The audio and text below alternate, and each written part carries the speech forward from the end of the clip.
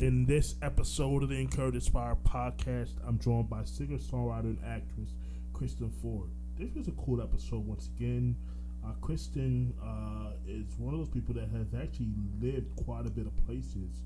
She's lived in 6 different states before the age of 18. She shares that her dad actually worked in education, but the majority of the time that she spent in one place was northern Massachusetts in the Boston area. She has lived in Nashville for the past 5 years. And I asked her how, all that traveling shaped the way she looks at life. And she shares that traveling has made her really big on appreciating her journey, especially the one that music has taken her on along the way.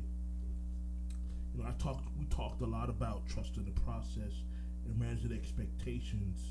And she said one of the things that really helped her was the fact that she worked for an artist management company in high school. That was it. And she learned the importance of being able to go with the flow, and it's made her path along the way much easier to handle the ups and downs. We talked about her starting to write songs at the age of 15, and her also being interested in learning about audio engineering, playing drums, as well as she had a passion for creating her own original material and production, and how she approaches songwriting these days with a much more professional approach because of her experiences and the knowledge about the overall craft of songwriting and creating a quality product.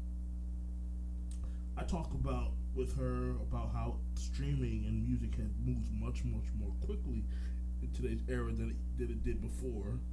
That songs are much shorter because the consumer's attention span is much shorter than it was prior to the streaming era, and that these days it's really about having a core audience and a microeconomy, because that's the only real way that independent artists can really have a career without the need of a record label. She shares that in 2008, from 2000 to 2014, she averaged about 225 shows per year. Even though she says that was probably a lot of shows, she was thankful for the opportunity to play music, travel all over the world, and meet new people. I share oftentimes that, when you're an independent artist, you have to wear so many hats along the way, and it's not until you really get inside the industry and inside the journey that you see how much work really requires. It really does, how much work really needs to be done as you build your career. Kristen shares that one thing she became more comfortable with over the years was being able to diversify the way she makes money, and all her money don't have to necessarily come from just touring. So she does several other things outside of that that will allow her to be able to spend more money on her music career and do different things like travel with a band or buy an outfit for a stage performance, things like that. She's talked about traveling to many places like Germany, as well as her places like Chile, Bolivia, and Peru. How that has just changed her outlook and made her look at life, especially those people in South America, much differently than people here in the States, and how they live life and how they don't value capitalism and money the way we do here.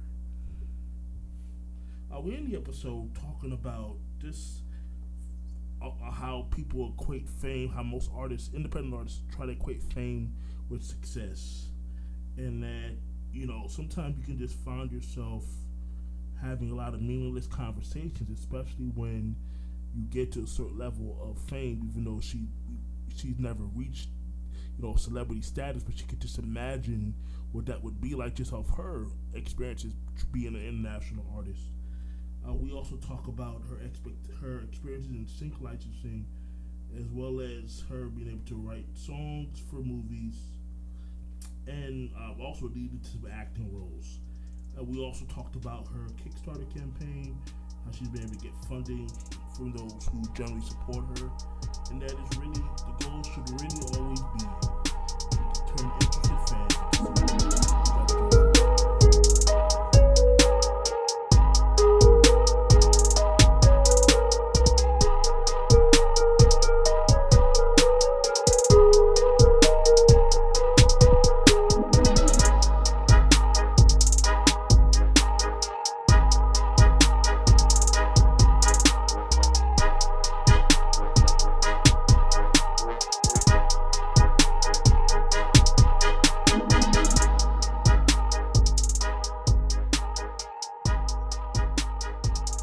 Hey guys, welcome to another episode number 37 of the Encourage Inspire podcast.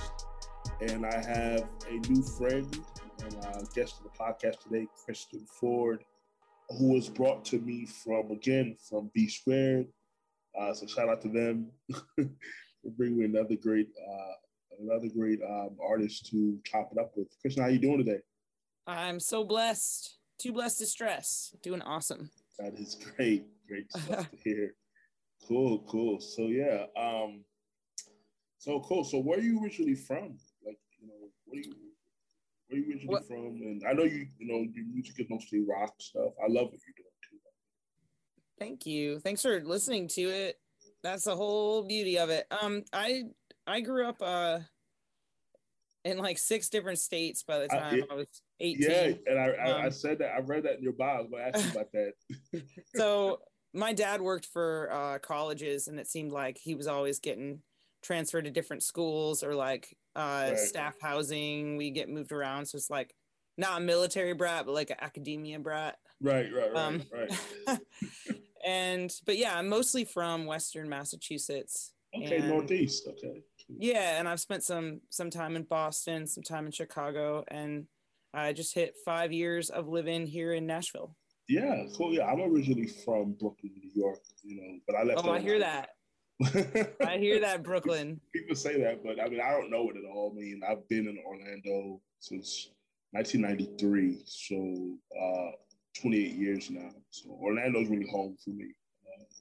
Don't really know anywhere else. My parents are both from the islands, Jamaica, but my mom was born in Jamaica, raised in Brooklyn, and my dad was born and raised in Jamaica, and he moved to Brooklyn, and obviously met my mom. The rest is history. but I mean, I've been in Orlando pretty much half my life. So over half my life. So, yeah, man. So yeah, you spent time a lot of different places.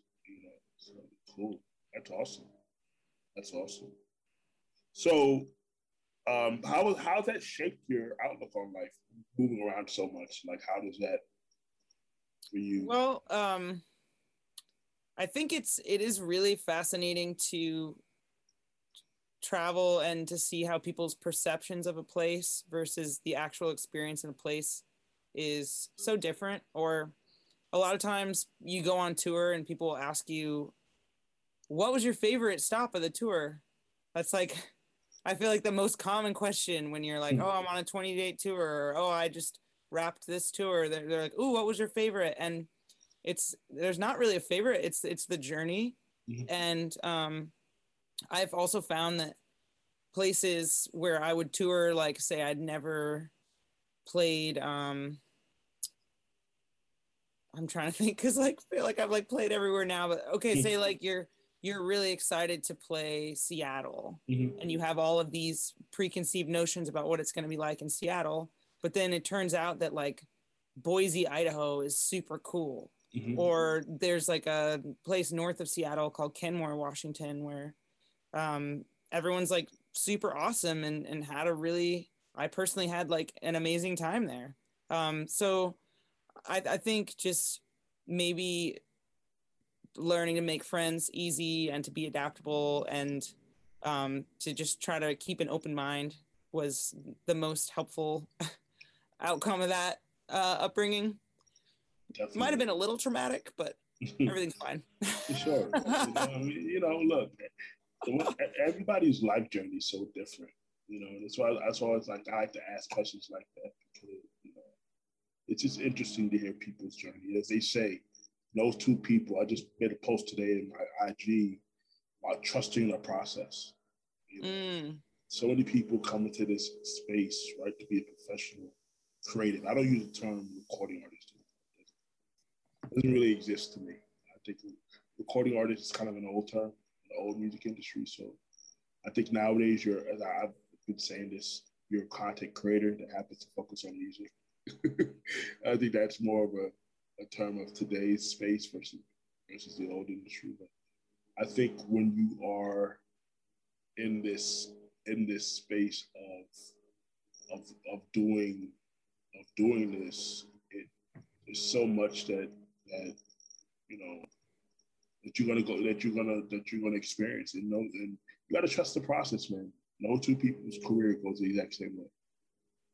And that's sometimes that's the hardest lesson to learn, because you try to emulate, well, it worked for this person, it'll work for me the exact same way. And sometimes it will, sometimes it won't.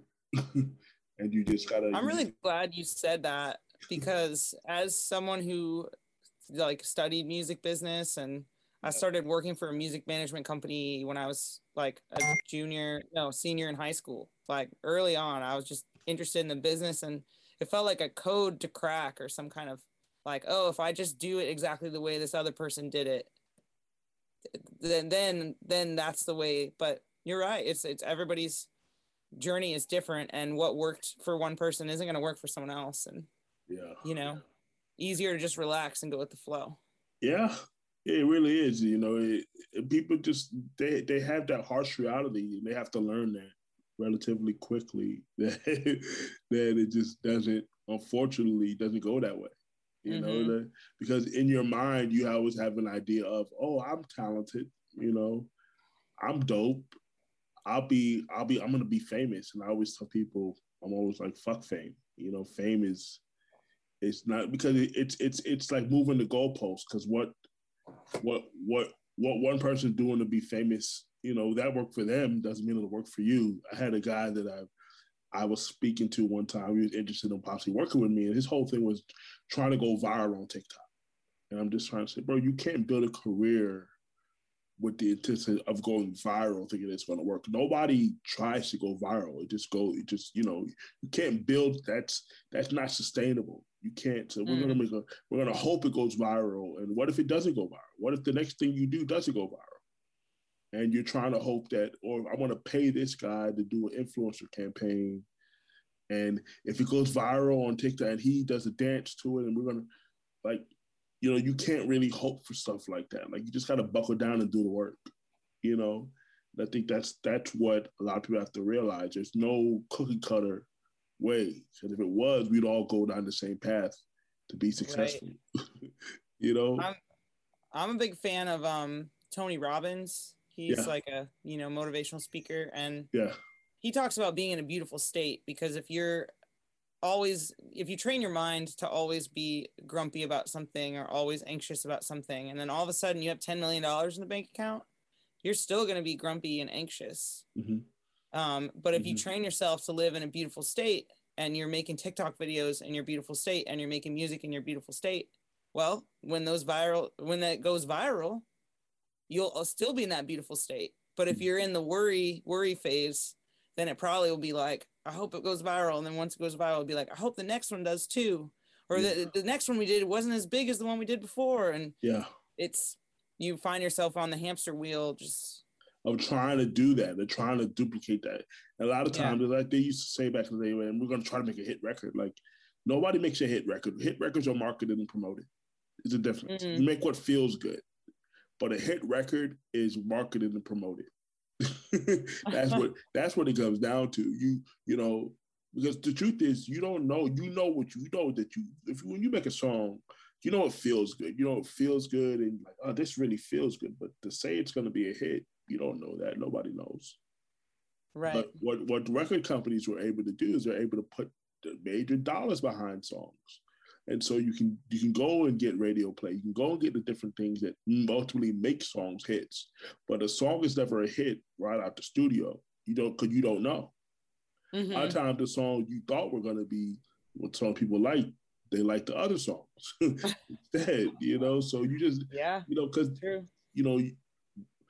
and music is all about emotion and evoking emotion. So if the songs don't evoke emotion, then, well, I'll say this: if they evoke emotion, good or bad, as long as it's not indifferent, as long as it makes you feel, as long as you do feel something about it, then the song's done its job. You're not going to like every song, So that's really what I think about it. So cool. So I would like to ask this question: what are your earliest memories of music?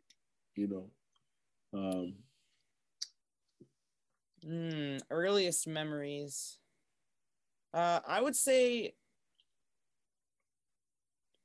church. My dad would always sing in church. And, you know, I wouldn't like to get all uncomfortable and wear the clothes, sit still in the pews. And what kind of church did you grow up going to?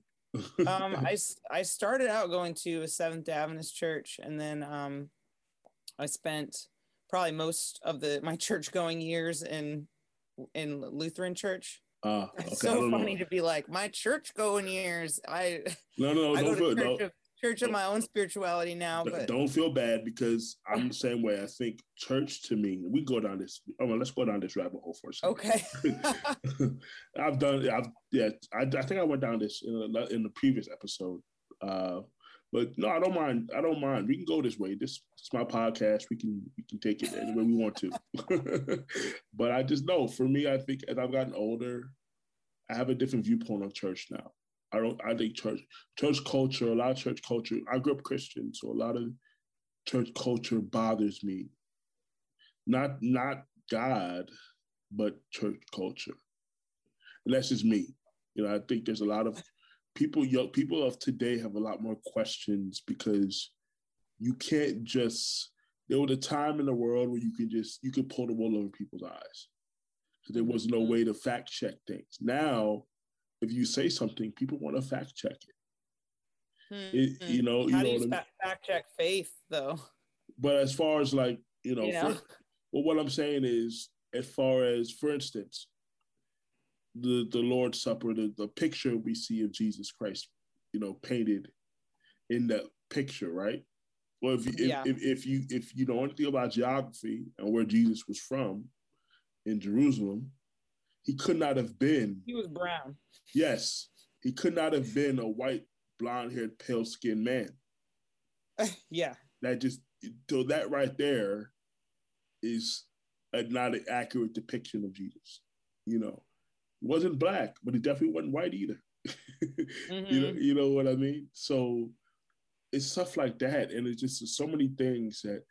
And then I think too, and I'm speaking specifically for the Black experience, is that I didn't even really going to Black churches, but I've been to enough to know that we always want to give our pastors way too much credit, in the fact of feel like they're knowledgeable in all these different areas. And for instance, mental health is a really big thing right now, right? But not every pastor is equipped or knowledgeable about how to handle mental health issues and different things like that. So why are we going to our pastor to fix every problem that we have in life? Because I almost feel like that's just kind of what we've always done. So people don't know any other way but to go to the pastor all the time. And I'm like, that's not the answer. You got to go to a trained professional that actually knows how the brain works. He knows what you know what I'm saying? Just stuff like that.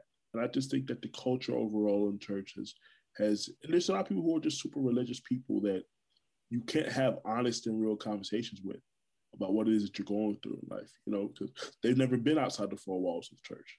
So the minute you have an uncomfortable conversation with them, and when you try to ask them uncomfortable questions that they don't want to answer, they don't, they give you the BS response. And so that's why you have to see a lot of young people are leaving the church. They're not necessarily leaving God.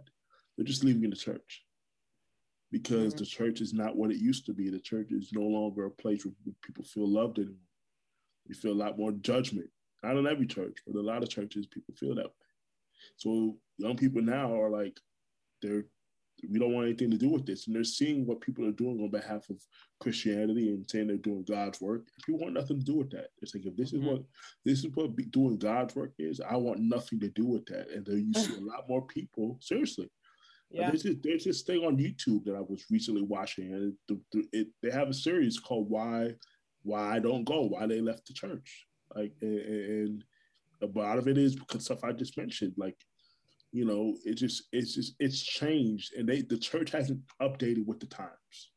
Okay, they're still operating like it's 1965, and you're supposed to do what we tell you to do it's tradition.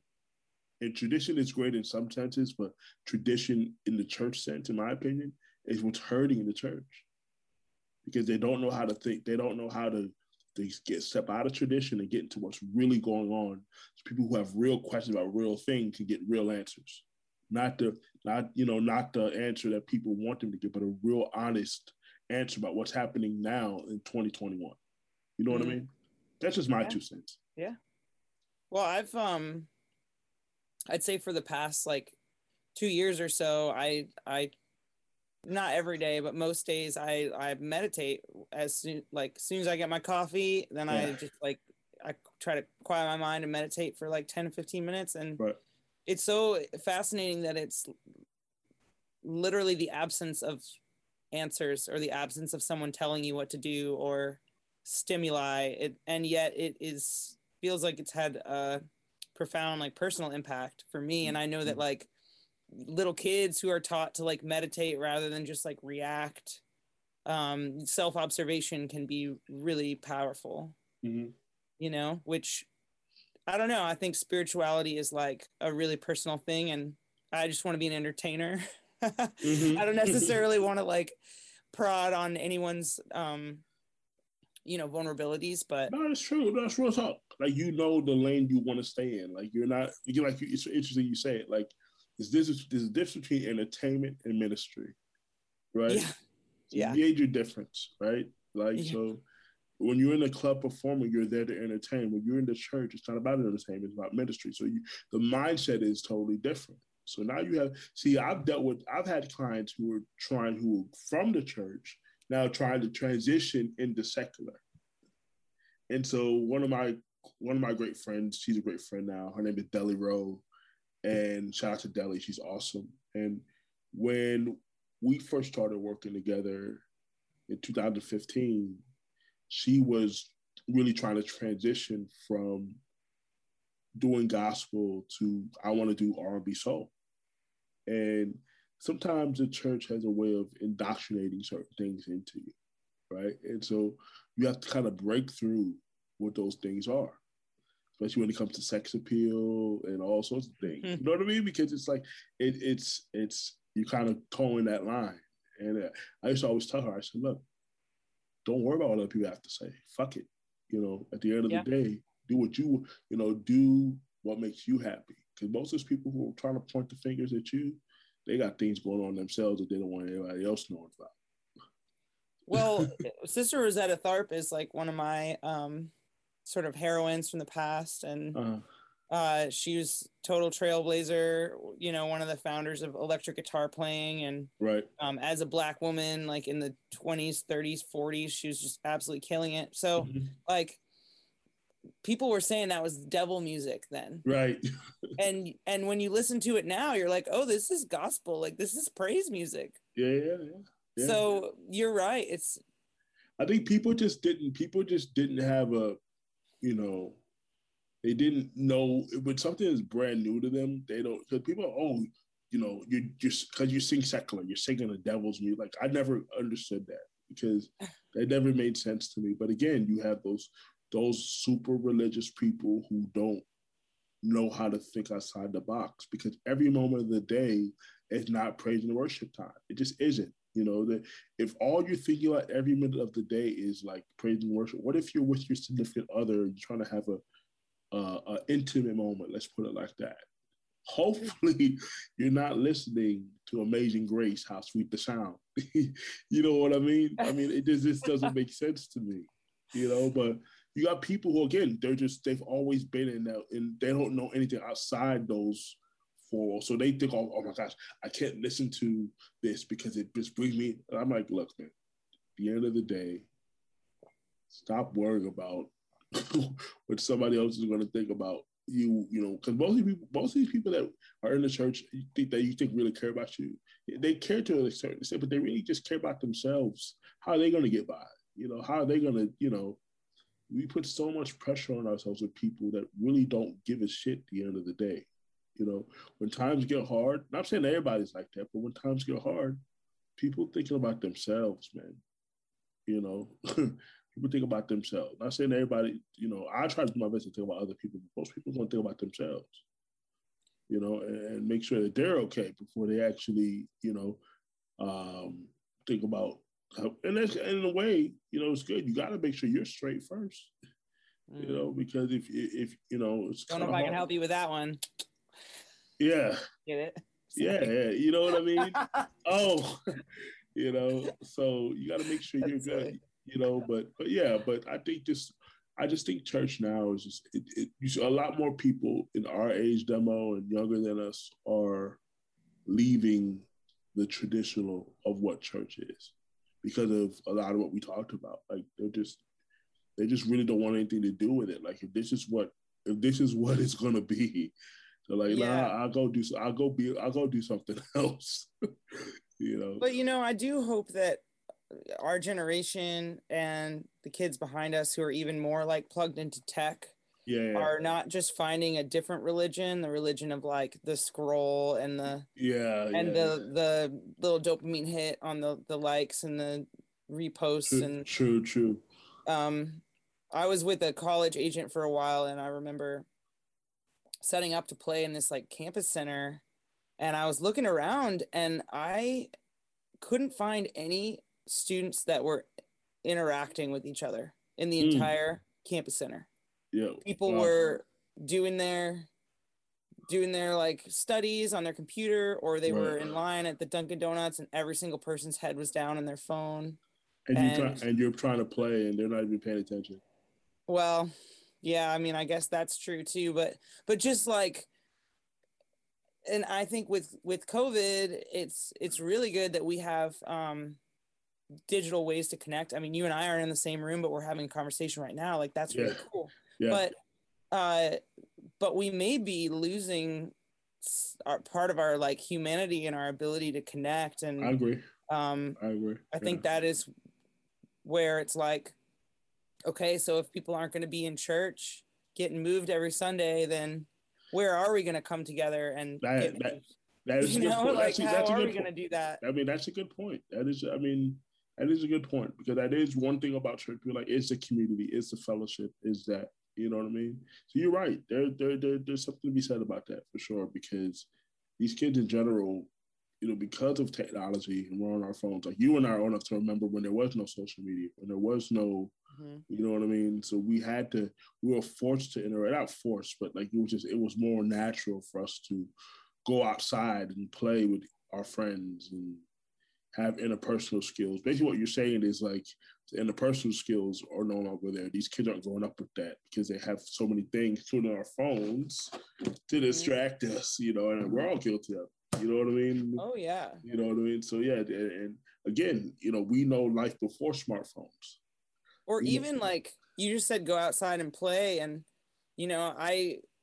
for a while I lived in this like really small town, like 20 minutes from the nearest stoplight, like small town. You see the Milky Way, like, country. And I would go out in the woods with my brother or with neighborhood kids and just like, we'd go explore like other people's property and like build forts in the woods. And like, there was some kind of like dump yard, or like, what's the word? Like not a dumpster, but a yard where they keep all the trash.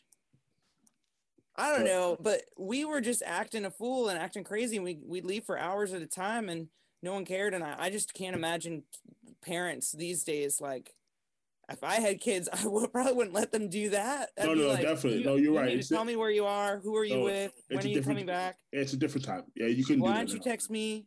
Yeah, you couldn't do it. You couldn't do, like, the way we grew up, and, you couldn't do that today because of just too many, just too many factors. You can't, you're right. You couldn't.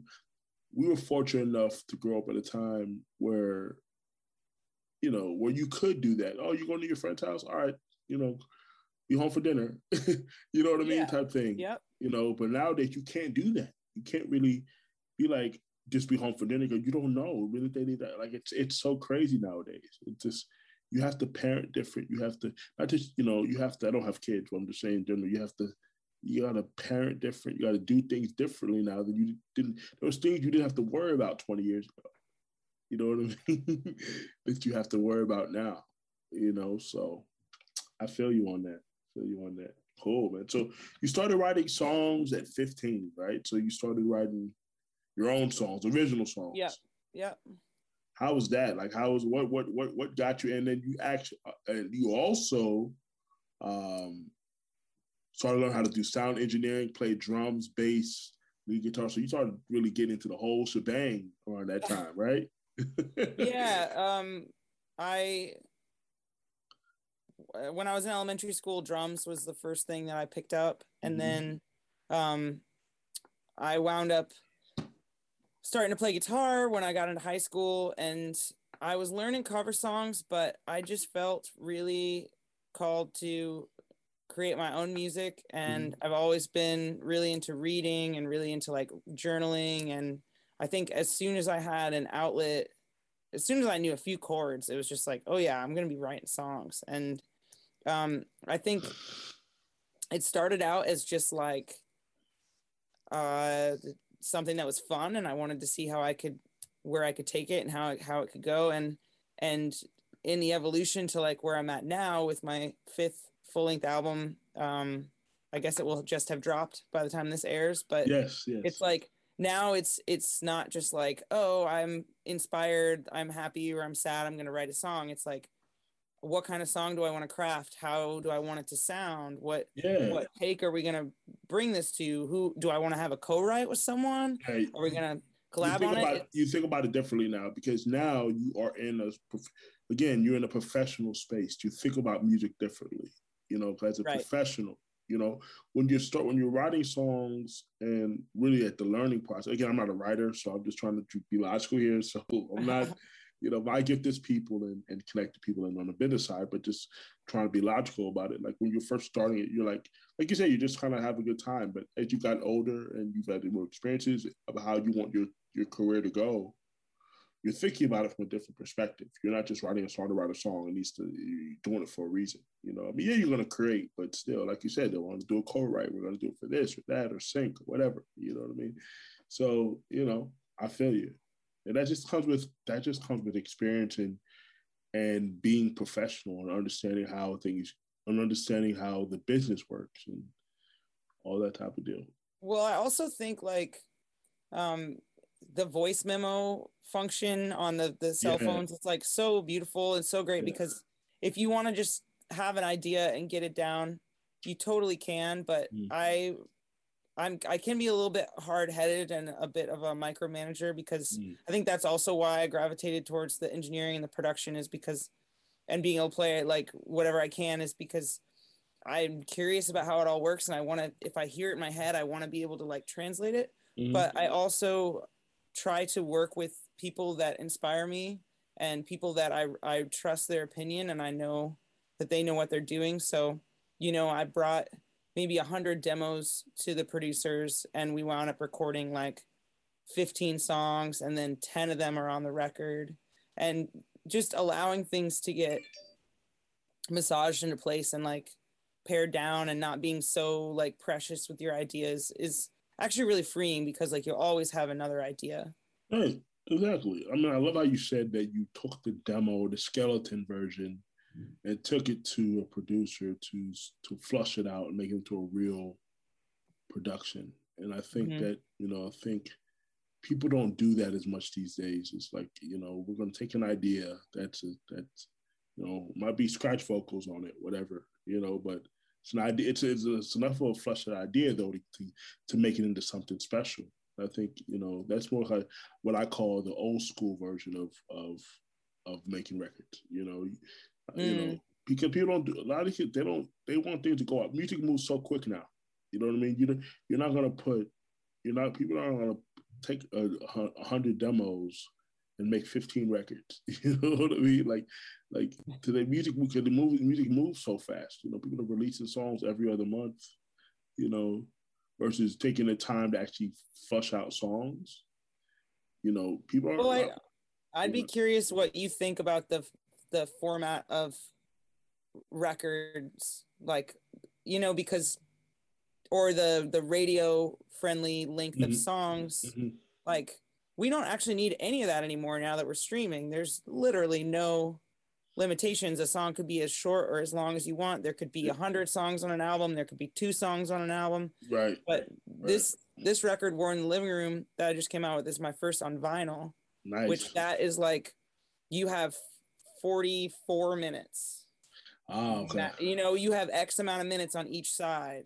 Okay. And that's like the physical space on the vinyl. Mm-hmm. And I think as a listener, it's a different experience to listen to 5 or 6 songs, flip the record, listen to, you know, the other half of the record versus like, oh, I like this song. It's on a playlist on my computer or while I'm working out. Or, I mean, what do you think is going on with like the format of music?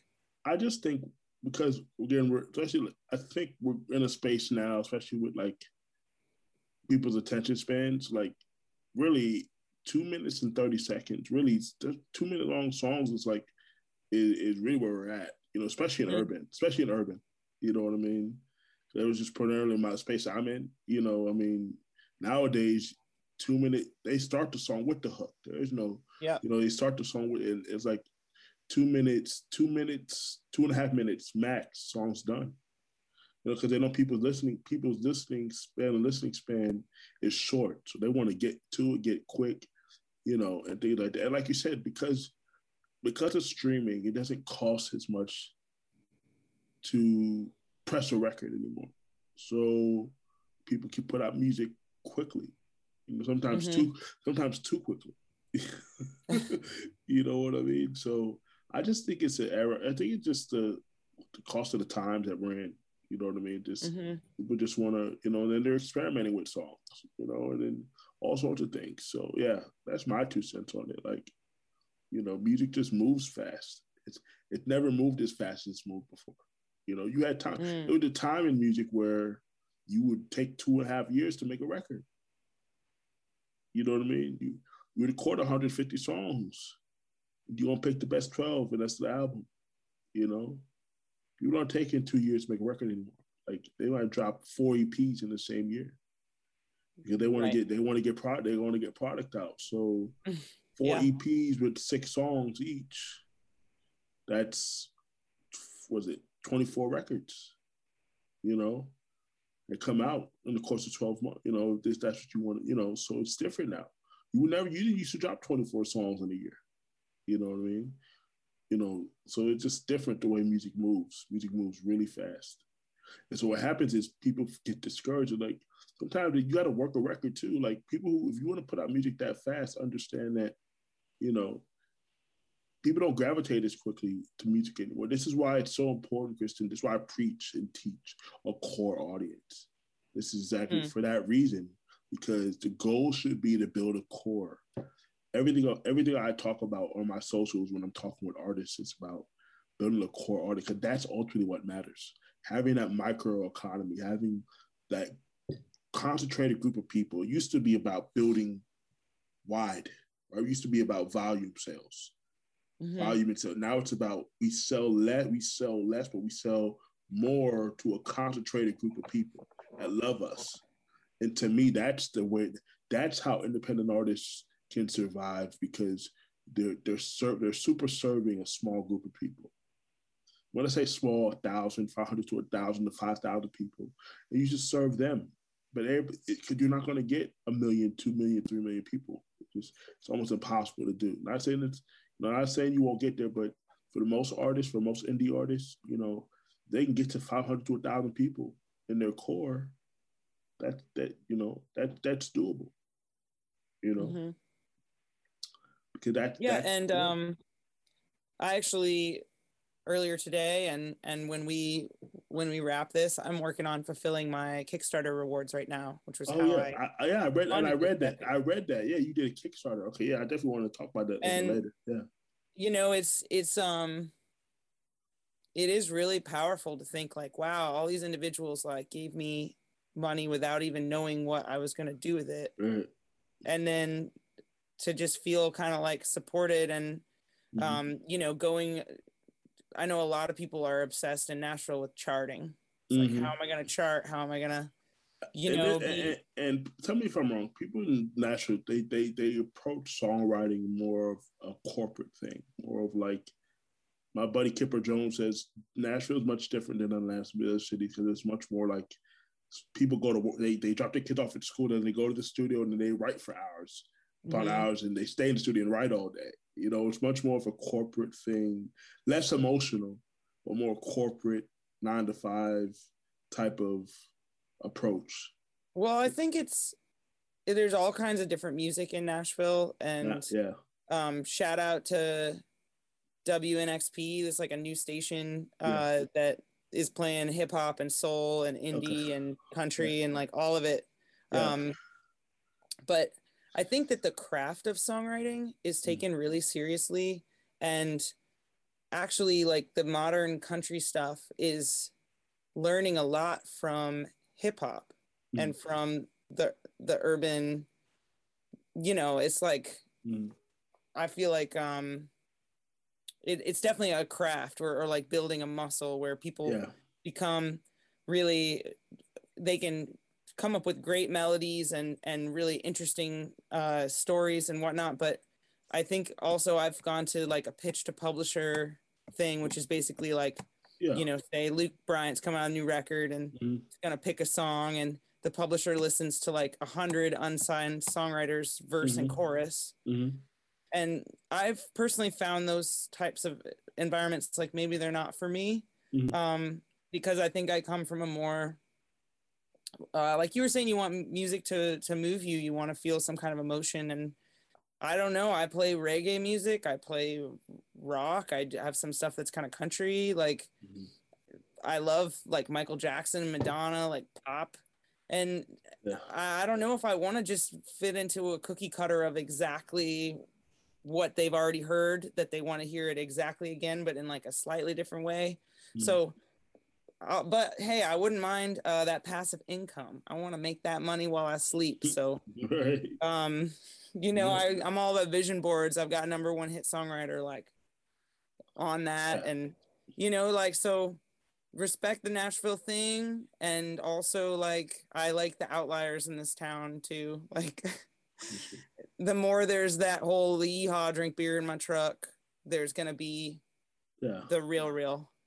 Definitely. And I think, like you said earlier, there's Nashville's multi-genre now. It used to be we go to, oh, that's country music, and like, no, there's way more than country music in Nashville. And I think that's a cool thing now, because it gives people, they don't feel like they got to run to Atlanta to do only urban, because people always want, okay, I got to go to Atlanta if I want to do urban, I got to go here. And it's like, what about Nashville? Nashville is something where there is opportunities for R&B in Nashville and hip hop in Nashville, and different things now. So it's kind of good that it's like that there's options, because people run to Atlanta and then they get, as I like to say, lost in the sauce. When you go to big hubs like that, and you try to chase the industry, man, it can get crazy. Let's just say it like that. You can definitely get crazy. Cool. So, you definitely put your 10,000 hours in of learning your craft of live performance. You've done over, so 2008, you did 100 shows a year from pretty much 2008 to like around 2014 is when you kind of started like touring. So like that was like while I had other jobs, I would still hit 100 shows. And then, I think sometime between 2014 and 2020, when all the shit hit the fan. I think my biggest year was like 220 shows, which were shows that I had booked and promoted myself and was the roadie, and like it was exhausting. That was probably too many, but also it's touring so much has afforded me a ton of time to play music, to connect with interesting people, to travel the world. It's been a wild ride. There's been a lot of free snacks. Love free snacks. Yeah, definitely. Yeah, man. I mean, when you're an independent artist, you really, and you have to kind of build this thing on your own, you really see what really goes into it. You know what I mean? Because most of the time, you don't really, when you're on the outside looking in, you don't really know what goes into having to do all what you just did. You know what I mean? You're used to just, let me just show up and play. But when you have to like ride everything and promote it, and do all the things you got to do, be the roadie, be everything, it's a lot of work. It's a lot of work, man. It's a lot of work. So I get you. Yeah. Well, I think something that I was a little maybe naive or like hard-headed about that I've softened my position on was that like everything had to be music money, and 100% of my income had to be from doing my passion all the time, or I wasn't like legit. But I've actually found that it's kind of nice to diversify where you get your money from, because then if I want to hire a band for a show, or I want to work with a certain videographer, or I want a cool outfit to wear on stage, it doesn't have to necessarily be, oh, well, this gig has to pay X amount or I cannot have it. Or if I don't get 200 tickets sold for this, then it was a failure. Like that mindset would probably tire anybody out. But after, like over 10 years of this, like I was getting really tired. And it's actually really great to like, I don't know, just occasionally spend money on stuff and trust that I'm going to make money different avenues. And actually doing music business has been really nice, like secondary income. Or like I have one guitar student right now and it's really fun.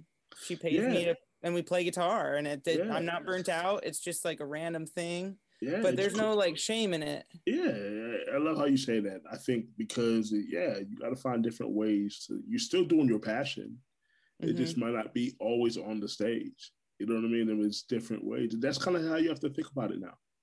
Because again, the days of going to a major record company and them giving you an advance and you're like, those days aren't those days are gone. So when you're DIY, you kind of have to find those different ways to diversify yourself and still have it be around your passion, but not, like you said, not necessarily be just on the stage and and it takes a while to get to that mindset where you're comfortable enough to be like, okay, today I'm not going to be on the stage, I'm doing a guitar lesson, I'm doing that, because it's affected the industry. Money's affected everybody, so you have to do different things, even for people that were, there was a time where as a producer you can make 30 grand a song, 40 grand a song, you can't, there's a lot of people making 40,000 a song, unless you're hot, real hot, you know what I mean? So you kind of have different ways. My buddy Steve Pajot, who's in Montreal, he's a producer, Grammy Award-winning producer and engineer, but he also teaches the flute to students and teaches saxophone. I think he does a bunch of different instruments, but that's another way for him to generate income. So it doesn't, like you said, it doesn't always have to look that way, but look the way you envisioned it to look. But at least you're doing something and it's still around your passion, Right. And you get to help people. The fact that you get to do guitar lessons, because you wouldn't play guitar anyway.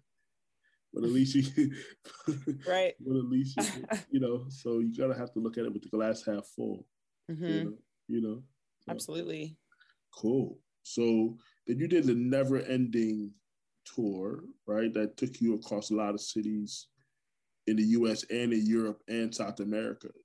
Yeah, it was a lot. I said I've been to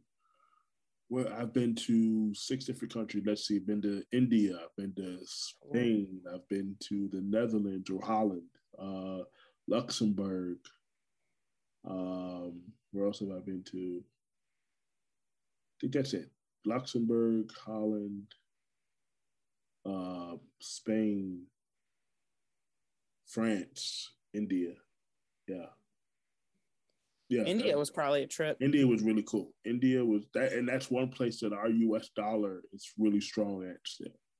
Not strong in a lot of places, but India is definitely a place where it's strong. India was a great, because they're very westernized over there, believe it or not. They're very much into Western culture, in India. I went to Mumbai, which is like 20 million people in Mumbai. Wow, it's a big city. Yeah. So that was cool. So you shared the stage with artists like Betty Who, Billy Gilman,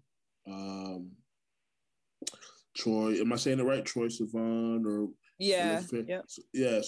So tell me about like some of your experiences going into Europe and South America and how it differs from here from the States, basically. Sure. Well, I probably have done most of my like international touring in Germany, where the German people are really wonderful. They will show up punctually on time for the gig and sit very quietly.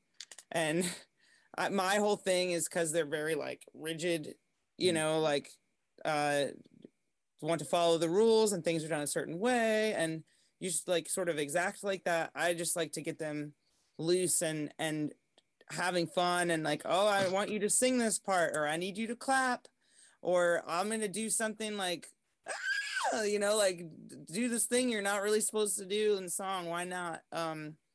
Just to sort of see if I can find a connection in that way. And you know, touring Europe is really a wonderful experience. You get away from the tourist traps and you get to actually experience cool like local hangouts and meet really interesting people. And South America, I was in Chile, Peru, and Bolivia, and that was kind of a culture shock for me in a difficult way, to see people that are living on not very much money, and just almost like a different way of life. It's not, they don't really value capitalism in the same way, and it is a very capitalist world where I think that sometimes anyway, I don't need to go down too much of a rabbit hole of that, but it was cool. I was working in different libraries and like community centers and playing music mostly for kids, and getting to see a lot of, especially young girls who like had never seen a girl who plays guitar or who moves about kind of as freely as I was doing. Like it was powerful, and it was a really good experience. But I think I kind of struggle with the whole like Americans are going to go abroad somewhere and like quote unquote fix injustices or like fix issues in that country, because gosh, we have so much to do here at home. And if you don't understand the culture, then who are you to come and tell them to change? So I think for my own comfort level, I am kind of prioritizing touring more like developed first worldy places, and also like I have big dreams to tour to Australia, New Zealand, and just, you know, Canada, like more of the English speaking world, because I sing in English and I know it, like, and I'm like you, I hate the winter, so I want to go down to Australia one of these winters and experience summer there. You know, I mean, I've been fortunate enough to see the cool thing about when you do travel, especially places like Europe and places like that. Once you make friends, they will take care of you. I mean, usually, I always tell people when you go overseas the first time, you know, you're probably not going to make a lot of money, you know, but what you are going to do is make relationships.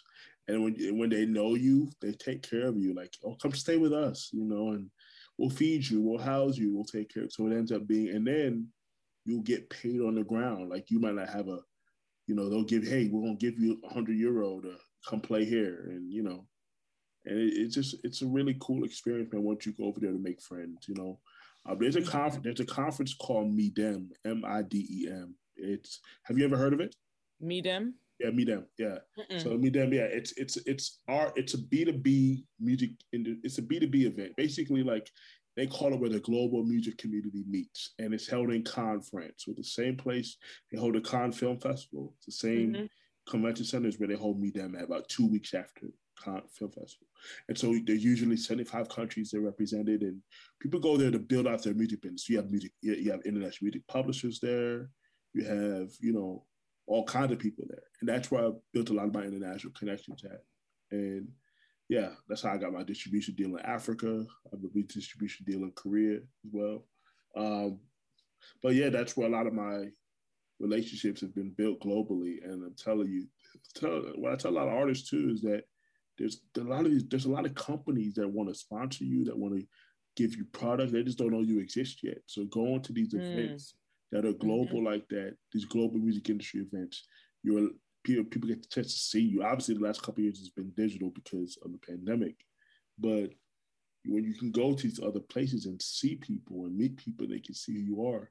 It's a game changer, man, when you can go to other parts of the world that love you and support you. And it just makes it like, because everybody can't be big in America. Everybody's not going to be number one on the Billboard charts. It's impossible. You know what I mean? But if you could find your own tribe, find your own little pocket of people, that, you know, that to me, that's success, man. Yeah. And what a valuable, like, those people who are going to say, hey, I'll pay you $100 to play here. Like, the friends and the experiences you make when you travel are just so special, because you're like, yeah, we're fam. We're going to really have this conversation, or we're really going to share this meal, or wow, this is an interesting place to walk around. We're taking it all in. And when you think about the experiences that you have, even with your friends in your hometown, like how often do you really talk to them like that, or really connect, or have that feeling, oh, I'm going to play my songs here, and like I'm across the world. And they never heard anything like this, and I'm just gonna leave it all on the stage. Exactly, and it just gives a different perspective, man. Because you realize that, okay, I'm really dope. Because you can get discouraged sometimes when you feel like, do people really like what I do? And sometimes you have to go to other parts of the world. Something that gets that. Sometimes you get that reassurance that, okay, I am cool. I am dope. Well, you know, I'm not, this is not just being done in vain, but people actually, because when you go to other parts of the world, people are a lot more receptive to what you're doing, especially if you're doing America, where we want to hear the same shit, man, over and over and over again. You know what I mean? That's why the radio set up the way it is. The radio set up that way for a reason. You know what I mean? You know, well, we won't go down that rabbit hole, but you know, but you go to other parts of the world, they're much more open to different sounds and different things, and that's why you can see a lot more people get a lot more love when they go global versus when they're here in their home in the States. So yeah, I'm definitely with that for sure. I'm glad that you got a chance to experience some of that, because some artists, they've never been outside their state. They've never been outside they've never been outside of America in general. And I always try to tell people, man, you can see other parts of the world for music, man. Take full advantage of that, because, you know, music is taking me places I never thought I would go to India for music, and Spain, and all these places that I never thought I'd ever see. You know? You know, especially like for someone who might be in a smaller town or just even a really cliquey city, you can get real negative or feel real like, yeah, I must not be any good because this one booker who books for like 4 clubs in my scene, or this one scene of people, they're not coming out to my shows. Like, I must not be any good. But then you could go play in California and people could absolutely lose their shit for you. Yeah, exactly. I just think it's mindset, because some people, like I said before, some people have an idea of what they think being in the music industry is. Until you get actually inside it. You're inside the industry, so you actually know what it really is. And you know, a lot of this is smoke and mirrors, man. A lot of it is, you know, you got to see through all that to get through and go through the bullshit to get to the good stuff. You know what I mean? But that's just what it is. People just have they have unrealistic expectations. So when a lot of times when it doesn't go the way they want to go, they think it's just the nature of the game. There's no shortage of people who want to be in our industry. There's no shortage of people who think, like I said, because they make records or because they can rap or sing or play, that they should make records professionally. But there's a mental aspect to this whole thing. You have to be mentally prepared to deal with what comes along with being a professional in this space. And not everybody can handle it, you know? I don't think we're designed to deal with fame. I don't think, you know, we were saying earlier about fame. I don't think as human beings we're designed to deal with fame. And people want to be famous because they feel like, I think they naturally feel like, okay, if I'm famous, that means I must be successful. The world knows me, so I must be successful. And sometimes you're famous for the wrong reason. Do you really want the world to know? You know what I mean? So I tell people all the time. Yeah, go ahead.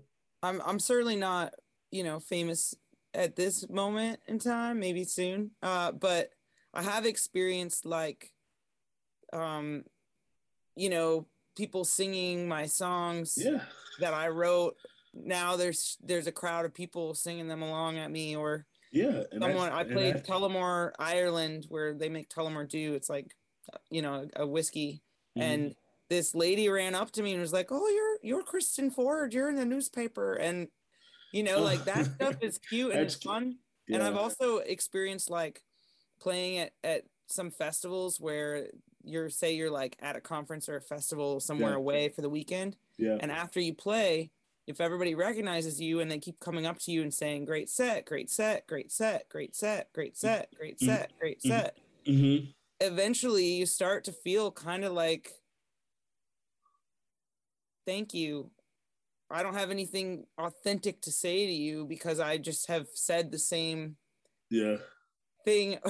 Well, you know, or I was just at a party where, you know, everyone was asking, it was like an anniversary party for like these older folks, and I was there, and people were like, "Oh, so you're a musician?" And I had the same conversation 100 times. Right. And I wonder, like, it might be exhausting to be Chris Brown and have everyone think they know you because they recognize you. Exactly. Right.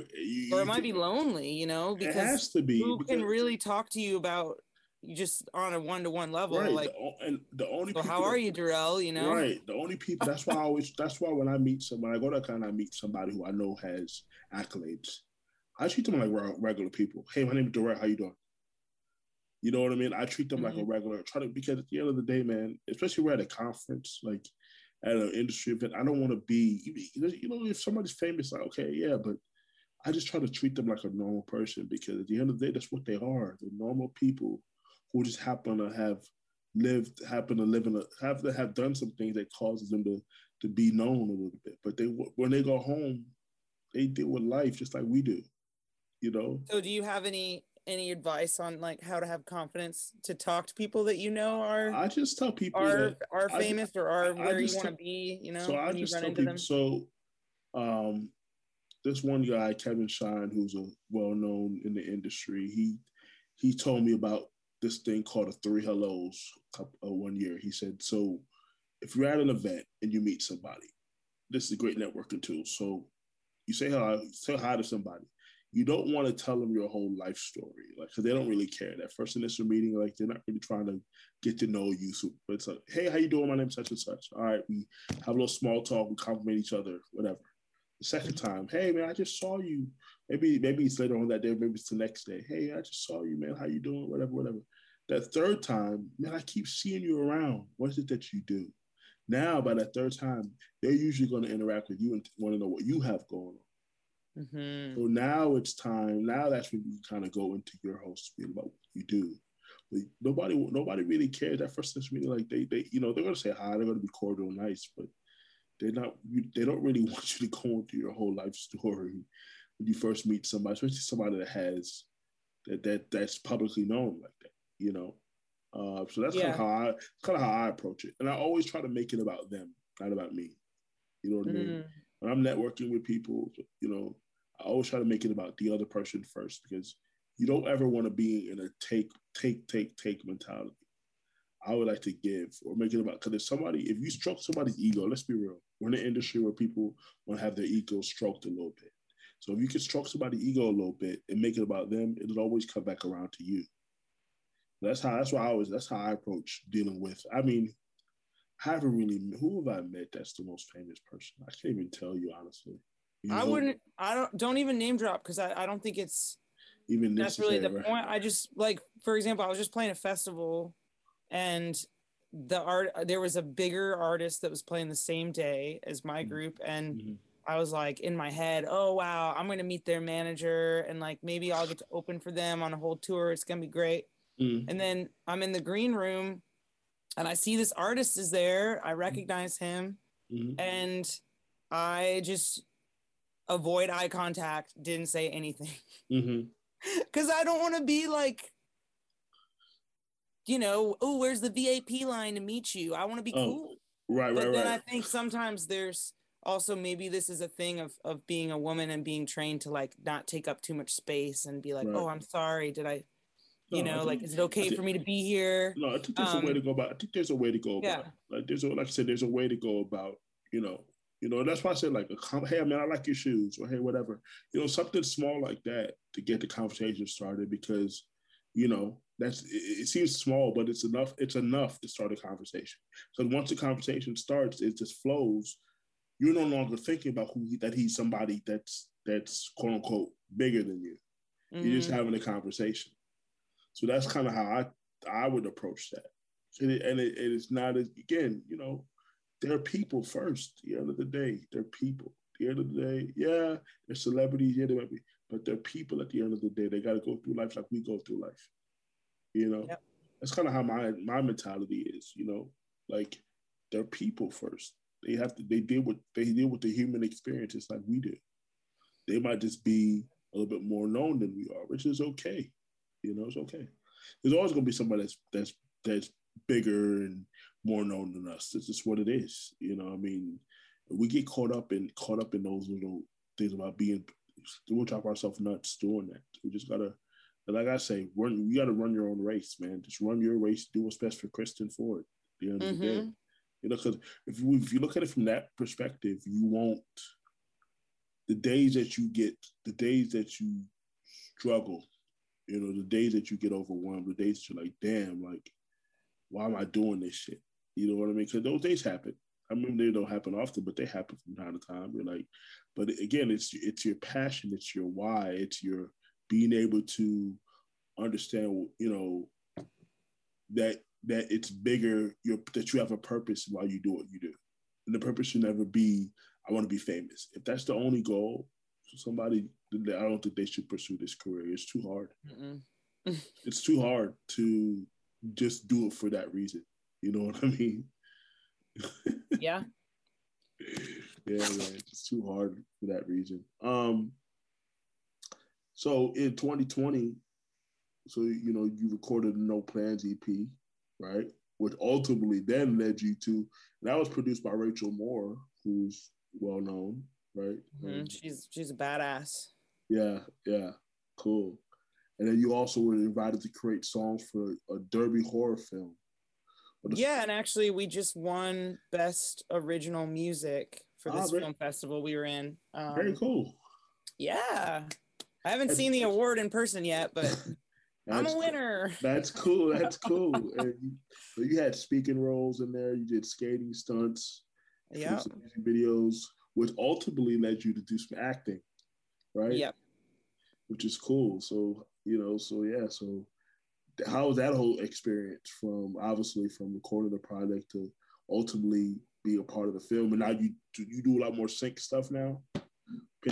Yeah, working on it. And that's actually something that for artists who are going into the studio, like, make sure that you get contracts from people that are potentially playing on it or potentially writing, and that you get an instrumental version and, the radio version of your song, because when they want that sync, they want it immediately, and they want all that stuff.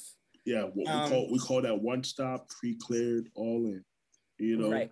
So you got to always make sure, because when they want that, they don't want to go to 50 million people. You want to get the paperwork. So whoever's pitching it is a one stop. They don't got to worry about going to 8 people. And that, it's important to, when you're in the sync space, it's a different. You're no longer in the music business. You're in the film and TV business. It's different rules when you're playing in that world. What I mean? So definitely. Well, I recorded this album, War in the Living Room, that I'm releasing on November 11th. Yeah. I recorded that in the beginning of 2019. Okay. And I was ready to release it, and the pandemic hit, and I was just like, this isn't a good time. And I just felt kind of like completely lacking my self-identity anymore, because so much of my schedule and my work and who I am has just been all about touring and all about keeping the music wheels going. And I was actually really, really super depressed, and I wrote a song called I Wish I Was Dead, which is oh my gosh.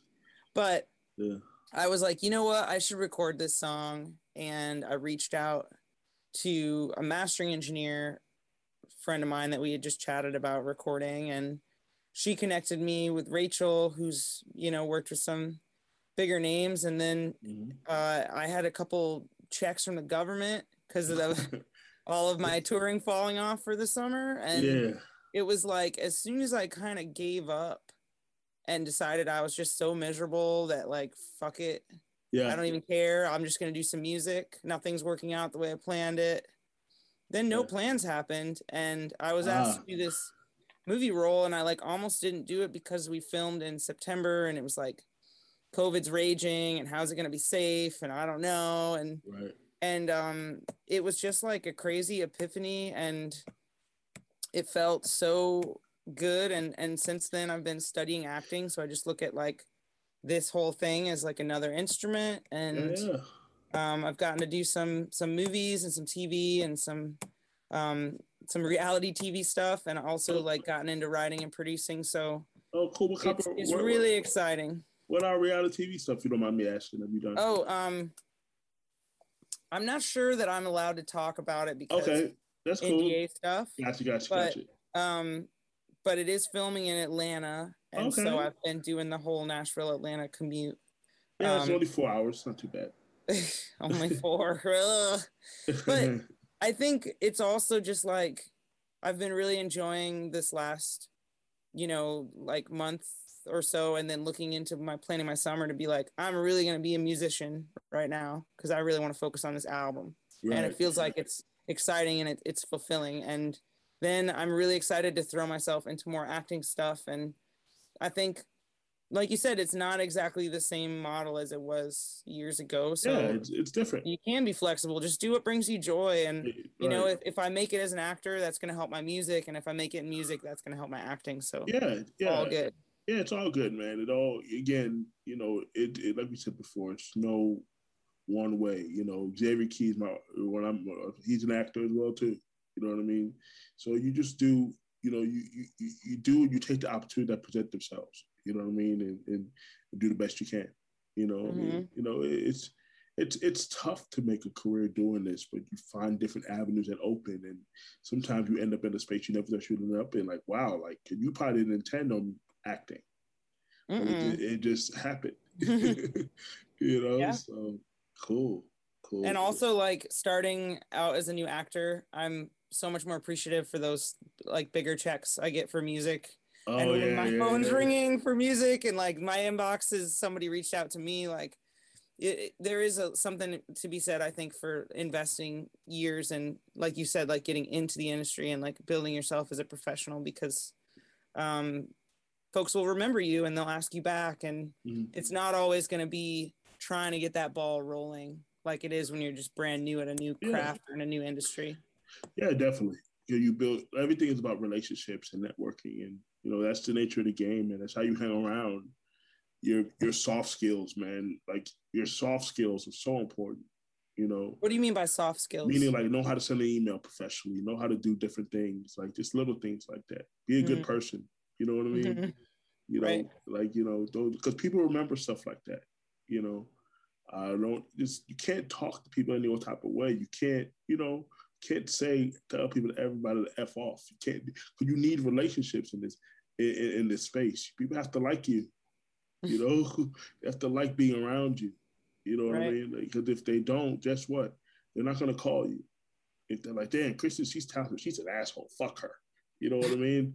They're not going to be, you know, I mean, that's just how people are. You know, they remember they remember the people who are assholes to them. Like, we're not dealing with you. You know what I mean? Like, some people are necessary evils. You have to deal with them just because of who they are. But if they don't have to deal with you, they won't. Like, if they have a reason not to deal with you, they just won't do it. You know, so you got to be very careful on who you piss off. And if you burn a bridge, be prepared for that bridge to stay burnt and stay because people remember. This is a small industry, man. People remember. They remember if you treated them like crap, you know, or they remember if you treated them well. The producer, Brian Michael Cox, famous R&B producer. You know what I'm talking? You know who he is? Brian Michael Cox, Chris Brown, Usher, a lot of people. Anyway, he says the way people treat you on the way people treat you on the way you coming up is how they're gonna treat It's how you gonna treat them on the way, how they're gonna treat you on the way when you're coming down. Because the phone eventually, there's gonna be a time where you're gonna be hot like fish grease. There's gonna be a time where the phone's not gonna ring as much. And if they know you treated them like shit when you were hot, guess what? When you need that phone to ring, and they know you're an ass, that phone won't ring. You hang around. You hang around. You hang around because of the way you treat people. You know what I mean? So, yeah. My brother said something to me that's like the 3 truths or something to consider before you open up your mouth. Okay. And 1 is it true?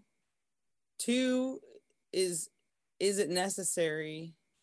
And 3, is it kind or helpful? Right. And I think in talking shit and getting into negativity, that also is like, I keep trying to remind myself of those 3 pillars to just be like, maybe I could just not say anything or let these people go off on their complaining rant about what they want to complain about, but I'm going to stay high vibe, and trust that that's going to lead me where I want to go. Right. Because you could be talking shit about somebody and that could be somebody's like manager or co-writer or whatever, Right. And you gotta be careful. You gotta be careful because people know. People like that. Like you gotta be careful because you don't know who you're talking to. You really don't. You got to be really careful. Yeah. And you never want to discuss like how much you're getting paid around other artists. Right. No. Because nope, they don't need to know that. You don't necessarily want to know what they're getting paid, Right. Just, yeah, there is a lot to learn for sure. A lot of ways to make mistakes, and hopefully life is forgiving on us all. Yeah, I mean, yeah, you're exactly right. You brought up a good point. You never want to discuss monies because that could be that's a rabbit hole you don't want to go down unless you really know that person, like you're really tight, but not just around random because you don't know people. I heard you get paid this, and then that caused a whole other issue. You know what I mean? So you're definitely right about that. You definitely don't want to discuss that around other people that you don't know like that you're not comfortable knowing when you can discuss stuff. Right. Because it will potentially cause an issue. Yeah. Cool. Yeah, so I definitely want to end the episode, and I want to tell me more about your crowdfunding campaign. You raised $20,000 for the Warner Living Room EP. Talk to me about that process of what goes into raising money for a project. Yeah, I think that's a really good question. I did a lot of market research to begin, and this was my 3rd time crowdfunding. So okay. I felt like 20K was the ceiling of what I thought was wildly in my wildest dreams possible. Mm-hmm. And I saw other artists with about the same number of Facebook likes and Instagram followers and playing some of the same size clubs and festivals that I was doing, raising that money as well. So I thought, okay, that's doable. And then, you have to be really aggressive about making sure that you're out in front of people. I played a ridiculous amount of shows, did interviews, got on anybody's radar during the crowdfunding time, and made sure to keep adding rewards throughout the life of the campaign to be like, ooh, I just added a $12 reward, or oh, I just added something at $35. And I sent personal messages to like every single person that I had on Instagram and Facebook, and really working my mailing list that I've built over the years of touring, and also like some of those angel investors. There are people that I've met either doing live stream shows who are real patrons of the arts, or like family members that I could say, look, I know this is big, but like, can I get $1,000 from you for this? that would really make a big difference. And, Right. Or other people, it's like, yo, you gave me $100. Like, you are so amazing. Thank you. Right. And I think just staying with it and staying positive, like this is an exciting thing that I know we're going to succeed at. You can't go into an all or nothing crowdfund with being like, maybe we'll get it. You have to know that you're going to make it. Right. And put it right. I think also, like, it can be kind of off-putting when people say, please help us do this thing. Right. Please, we only have X amount. Like, you want to be like more positive, like, wow, we're 20% funded in the first day. You guys are incredible. Like, just energy, you don't want to feel like you're begging. You're begging. Well, please, now you're begging. Now, we don't want to be a part of it where you're begging them. They want to feel like they want to feel that this is going to be a great thing to be a part of. And it's kind of like that FOMO. You know what I mean? Like, like they don't want to miss out because you do. So it's all positive energy. And then, again, because they love you, they're going to support you. The key is to building an audience is turning interested fans into supporters. Once they spend the money with you, now they support you, they feel a part of your journey now. You know what I mean? That's the key thing there, is that you want to take somebody who might have just discovered you on social media, which is why I teach what I teach. So what I teach is called the genesis of superfan building. And I'll quickly take you through that. First thing we talk about is your artist profile, who you are as an artist. Why should people care, right? So within that, it's your brand position statement, who you are, your value proposition, the community that you want to serve, who you are, why should somebody care? Essentially, the problem that you're solving for people. You're solving a problem for people with your artistry, right? When you figure out that brand position, now you know what sets you apart from everybody else, right? After that, we go into what we call the buyer fan persona, or the fan avatar, or the character analysis. Basically means, what does your core fan look like? What does he or she look like? And when you can actually personify who they are, it makes it much easier now. We talk about the demographics, which is the study of people, which is the who, what, when, and the where. But I care more about the psychographic, which is the why. And once you know this information, again, now you can go create content speaking specifically to that individual, right? Because everything starts on social media. But before you can start to, the reason why most artists struggle with social media is because they don't know who they're talking to. So it's just posting up content and it's not intentional. If you go to my Instagram now, everything I post is intentional. I know who I'm talking to. I know who I'm trying to reach. That's the thing. So that's why everything's about a course. So that's why I teach that stuff first. Everything's about social. Once you get them on social, now it's about taking them from an interested fan, right, to a supporter in that whole process of top of funnel and the value chain, and getting them to want to buy from you and that whole thing. So that's the things that you have to really think about. But we have to start at the root.